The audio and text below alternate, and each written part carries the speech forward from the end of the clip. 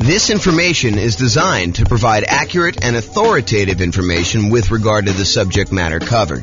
It is offered with the understanding that the presenters are not engaged in rendering legal, accounting, or other professional services. If legal advice or other expert advice is required, the services of a competent professional should be sought. Welcome to the Santa Clarita Real Estate Investing and Real Estate Financial Planning Podcast. Learn all about investing in real estate in Santa Clarita, California, with a combination of real estate financial planning and modeling with numbers specific to Santa Clarita, plus syndicated, more generalized recordings of live and pre-recorded real estate investing classes, not all of them specific to Santa Clarita. Be sure to stay tuned after the podcast for a message from our sponsors. Well, good morning and welcome, everyone. I am your host, James Orr, and today we have a very short class, but it is an important class. It's the class about what is private mortgage insurance and how to avoid it. We're going to go over basically what the private mortgage insurance or PMI is, and then like all the different ways that we can avoid having to pay it, including putting enough down so that we don't qualify for having to pay PMI. So let's jump right into it. So what is private mortgage insurance or PMI? The Consumer Financial Protection Bureau website defines PMI as private mortgage insurance, also called PMI, is a type of mortgage insurance you might be required to pay for if you have a conventional loan. Like other kinds of mortgage insurance, PMI protects the lender, not you, if you stop making payments on your loan. So really, this is how I like to describe it. This is my layman's version of what private mortgage insurance is. You go to a lender and you say, hey, Mr. Mrs. Lender, I would like to go buy this property. They say, great. We would love for you to buy this property. We will loan you money in order to do that. They're like, okay, I would like to put 5% down. They're like, well, I would like you to put 20% down. And you're like, no, I really would like to put less than 20% down. I'd like to put 5% down. And so they say to you, okay, I'll tell you what, you pushed hard enough. We would be willing to make you a loan and allow you to put less than 20% down. However, we're concerned that if you decide for whatever reason, something happens to you or the world falls apart, that you may stop paying on this mortgage and walk away. And if you do that and you only put 5% down, we could lose money. We might have to take the property back. We might have to pay some expenses to get the property back. We may have to wait for several months while we're waiting to actually be able to foreclose and get the property back. We may need to do some repairs on the property when we get it back. We may need to hire a real estate agent in order to sell the property and pay them a commission. We may need to hire our attorneys to do the foreclosure. So we might have some pretty significant expenses. And we're concerned if that does happen, then having 5% of equity in the property might not allow us to get all of our money back. In other words, we could not walk away with 95% of the property value should you be, should you default on the loan and we have to foreclose and get it back. So I'll tell you what we're willing to do. If you go pay this third party company, this insurance company, and this insurance company is going to protect us in case you default and we end up losing money on the deal, then we will go ahead and accept your 5% down payment. And because it's a little riskier for us to do this too, we will also charge you a small premium on the interest rate. So that's what's going on. I mean, the mortgage company, they want to make you the loan, but they want you to put 20% down. But you really push hard enough. You're like, look, no, I don't want to put 20% down. I really want to put 5% down or 7% down or 10% down or 3.5% down or 0% down. I really want to do one of these other loans like USDA or VA or FHA or even conventional with 5% down. And yes, some of those I realize don't have mortgage insurance like the VA. They have a funding fee instead. I understand that. But the idea is that they would prefer you to put 20% down. And you're telling them, I would prefer to do another loan where I put less down. And they say, well, okay, we'd be willing to do that. It's going to be riskier for us. So we're going to charge you a higher mortgage interest rate. And we need you. We require you to go pay this third party private mortgage insurance company that will protect us in case you default. It shifts some of the risk of you defaulting from the lender to the insurance company. So they're sharing in the risk now the insurance company is collecting these premiums, and they've calculated it such that they're profitable. They're collecting more money from all the people paying private mortgage insurance than what they're having to pay out to lenders. And during really good times, when the market's going up 5, 6, 7, 10, 15% per year, they're probably doing really, really well. But they don't know that the market is going up when they do the initial private mortgage insurance. It could go up for 6 months and then it could go down a lot. And then they'd be on the hook for a lot of these things. So they have to look at the aggregate of all the different people, all the different markets over time and say, okay, now we think we're going to be profitable by collecting this premium from you and being able to pay out in case you default and they have to pay to the lender to protect the lender. Okay. Now, for FHA loans, PMI is called mortgage insurance premium. Same thing, right? Same idea. It's still protecting the lender. They have upfront version, and then they have both, and in addition to that, they have an annual version. So the upfront one is called, as you might have guessed, upfront mortgage insurance premium. That's the one you pay when you get your loan. There's a fee you pay when you get the loan upfront. Plus, there's an annual, usually paid monthly, mortgage insurance premium, MIP, on FHA loans. For conventional financing, it's just called PMI, private mortgage insurance. Okay. Now, how do you avoid it? The really simple way is put down 20%. I'm going to go over some other things we can use to avoid it. But remember how we discussed this, right? The lender says, look, I would love to make you a loan, but I would require 20% down. And you're like, no, I would rather not put 20% down. And they're like, okay, you pushed hard enough. I would be willing to give you this loan for less than 20% down, but you'll have to get this private mortgage insurance. Well, one way to not have to pay PMI is put 20% down. Okay. Now, there's some other ways to do it, Tim. But I do want to comment on this 20% down idea. There is a belief out there, and it's a belief I'm working hard to help people understand the nuances to it, because it's not always 100% true. But there's a belief out there that, look, I want to go put down this minimal amount. I want to get maximum leverage. I want to get the maximum return I can get on this very small down payment that I'm making. And it is true that when you do put less down, it amplifies returns. Honestly, it amplifies returns in both directions. If you have negative cash flow, it amplifies that negative cash flow return, which is negative.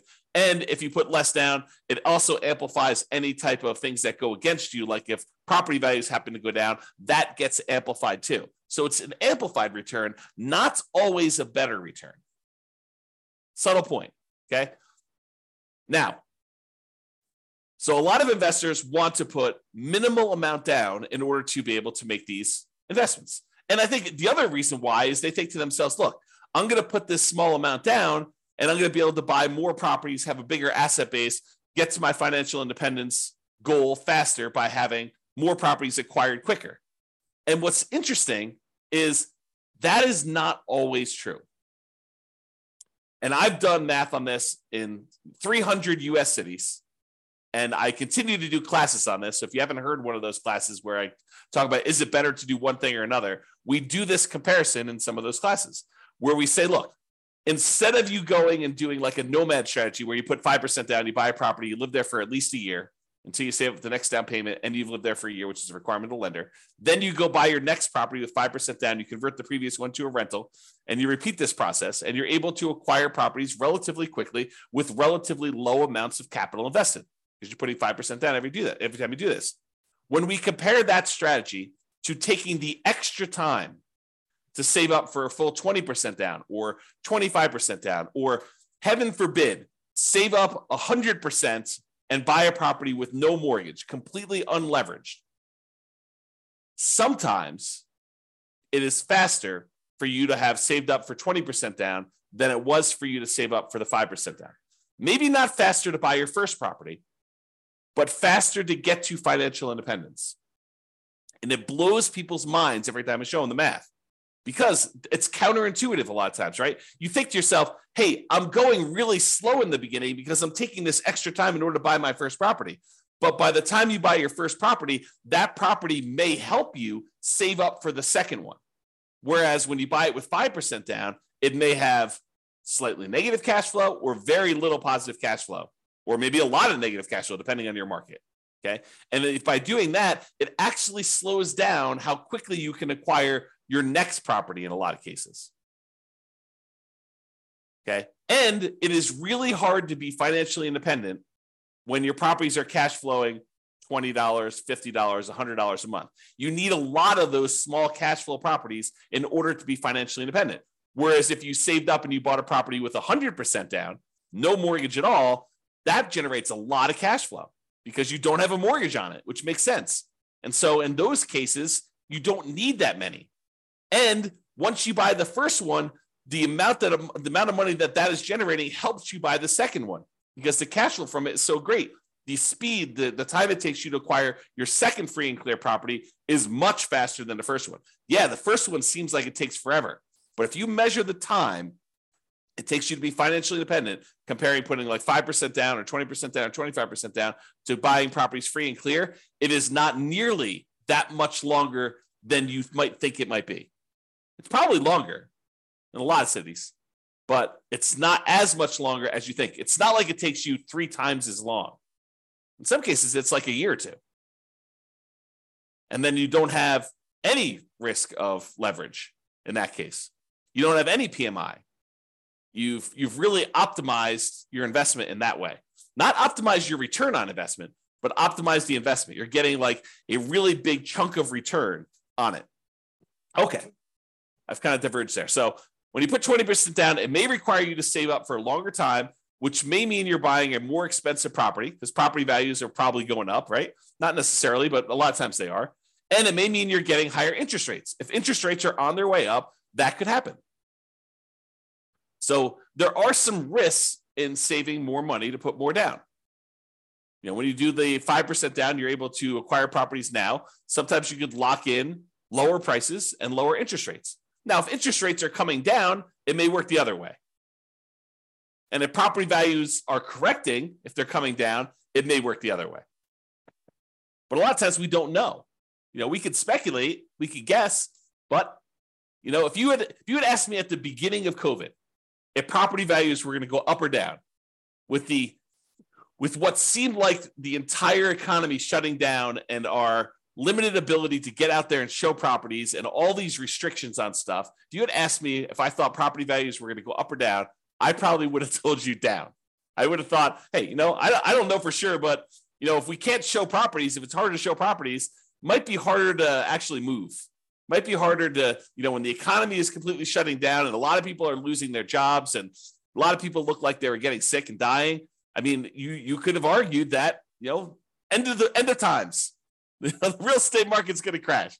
What happened? Not that. Hard to predict sometimes. Really hard to predict. Okay. All right. So how to avoid private mortgage insurance? Put 20% down. Really easy. Or if you already have a loan, you could pay down your loan balance so that you are below 20% loan to value. Oh, sorry. So you're below 20% equity, not loan to value. Got to rephrase that. I'll say 80% loan to value. Look at this. Correcting in real time. So pay down your loan balance so that you're below 80% loan to value. Now, with FHA, can you do that? If you pay down your loan below 80%, can you get rid of your PMI that you have, mortgage insurance premium, on an FHA loan that you already have?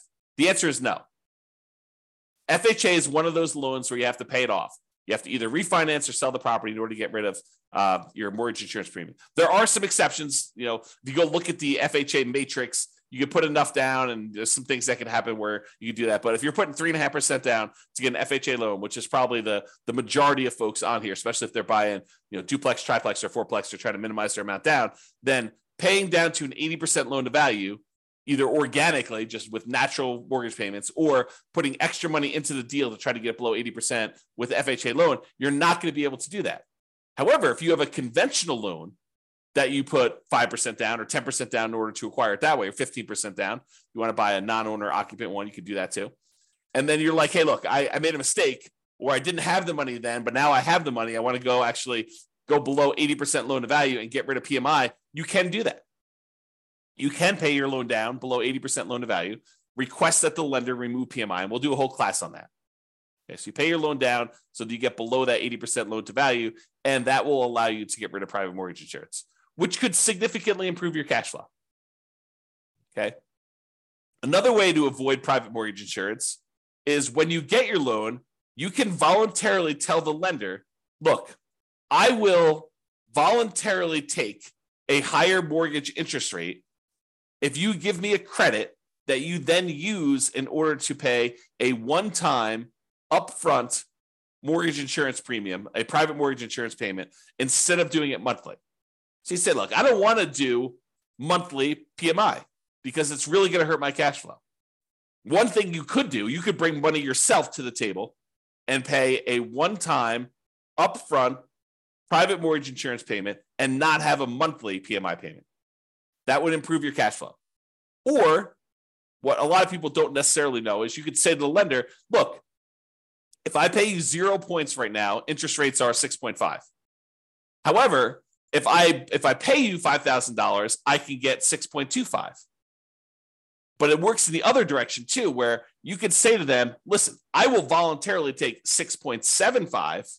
You give me $4,000, and we'll take that $4,000 and we'll use that to make a one-time upfront PMI payment, and then I won't have PMI. So in other words, it looks like, mechanically, it looks like you took your PMI and instead of paying PMI, you moved it to the interest rate of the loan. That's what it looks like. It looks like you voluntarily took a higher mortgage interest rate instead of paying the monthly PMI. And sometimes that's cheaper. Most of the time, it's not as good of a deal because the mortgage interest rate going up actually stays with you for the life of the loan, stays with you for 30 years. Whereas the mortgage insurance premium, the PMI that you're paying, the monthly payment you're paying for private mortgage insurance usually will go away once you drop below 80% loan to value. So even though the amount you're paying monthly might be higher for PMI, it's usually higher for a shorter period of time versus having your interest rate go up for the entire 30-year life of the loan or 15-year life of the loan. Usually you pay down below that 80% sooner, and that PMI would then go away. So you got to do the math and calculate, how long am I holding this property, and does it make sense for me to pay this PMI, a higher PMI for a shorter period of time, or to take it all in the interest rate forever? And if you're getting rid of the loan, it may not matter, right? If you said, look, I'm only buying this property, I'm only going to hold it for 2 years, then I'm out, you can make a decision based on that. But be careful. Sometimes plans change. Sometimes we all say, hey, I'm only going to hold this property for 3 years. And then we're like, nope, this is an amazing property. I'm holding it forever. Man, I wish I hadn't done this, PMI and the mortgage interest rate instead. I wish I would have just done the PMI. But sometimes it's hard to know in advance. Or sometimes we think we're going to hold the property forever and something in our life changes and we have to liquidate all of our properties. You have a divorce, you have some medical issue come up, your kid needs money for whatever, you have to pay a ransom. I mean, who knows, right? Any of those things could happen. All right, so how to avoid private mortgage insurance? You could get a loan that doesn't have PMI. For example, that VA loan. A VA loan technically doesn't have PMI. There's no monthly insurance premium, private mortgage insurance premium on a VA loan. Instead, what they have is a funding fee upfront. It's sort of like that lump sum upfront private mortgage insurance payment, except they don't call it that. They call it a VA funding fee because the VA guarantees the loan. What they do instead is they collect this big funding fee, and then if people default, they use all the funding fees they've collected in order to protect the lender. That's what they do. This is how the math works. Okay? Or the final one I have on my list, how to avoid private mortgage insurance, do creative financing type deals. Owner financing, subject to, lease options, installment loan contracts, like all those, that whole family of the creative financing deals, do those where they do not have PMI. Because if you go to an owner of a property and they own their property free and clear, and you negotiate with them that you're only going to put 5% down in order to buy their property, are they required to charge you private mortgage insurance? No, it's negotiated. And I think a lot of them wouldn't even know to charge you private mortgage insurance. So you can negotiate a deal where you put less than 20% down with a seller who's doing seller financing, owner financing, or wrap financing, and they're not going to necessarily charge you PMI. They may, it's negotiated, but in most cases, the overwhelming majority of cases, they're not going to do that. Okay? So that's how you avoid PMI. So in conclusion, lenders prefer you put 20% down. I think we've established that, right? If you insist on putting less than 20% down, they may opt to make you the loan, but they may require you to purchase third-party insurance to protect them in case you default. They want to protect themselves. They're in the business of protecting themselves. This third-party insurance is called private mortgage insurance, PMI. You could choose to avoid it by putting more down or choosing an alternative type of financing that does not have it. It's really what it comes down to. So that's all I got for you. I hope you've enjoyed this special class on what is PMI and how do we avoid it. This has been James Orr. Have a great day, everybody. Bye-bye for now. With home prices up, mortgage interest rates up, and rents up, but not quite enough to counteract the higher prices and interest rates, cash flow on rental properties in Santa Clarita is harder than ever. Book a call with the Real Estate Financial Planner to apply our proprietary 88 strategies to improve cash flow on your rentals. See the show notes for a link to schedule your call and improve your cash flow today. If you're a real estate agent, lender, or professional in Santa Clarita that wants to help our real estate investor listeners, consider reaching out to learn about collaboration opportunities with this podcast. We'd love to add more value to our listeners by having you assist our investors buy, sell, and finance their real estate investments. See the show notes to schedule a call to discuss collaboration opportunities.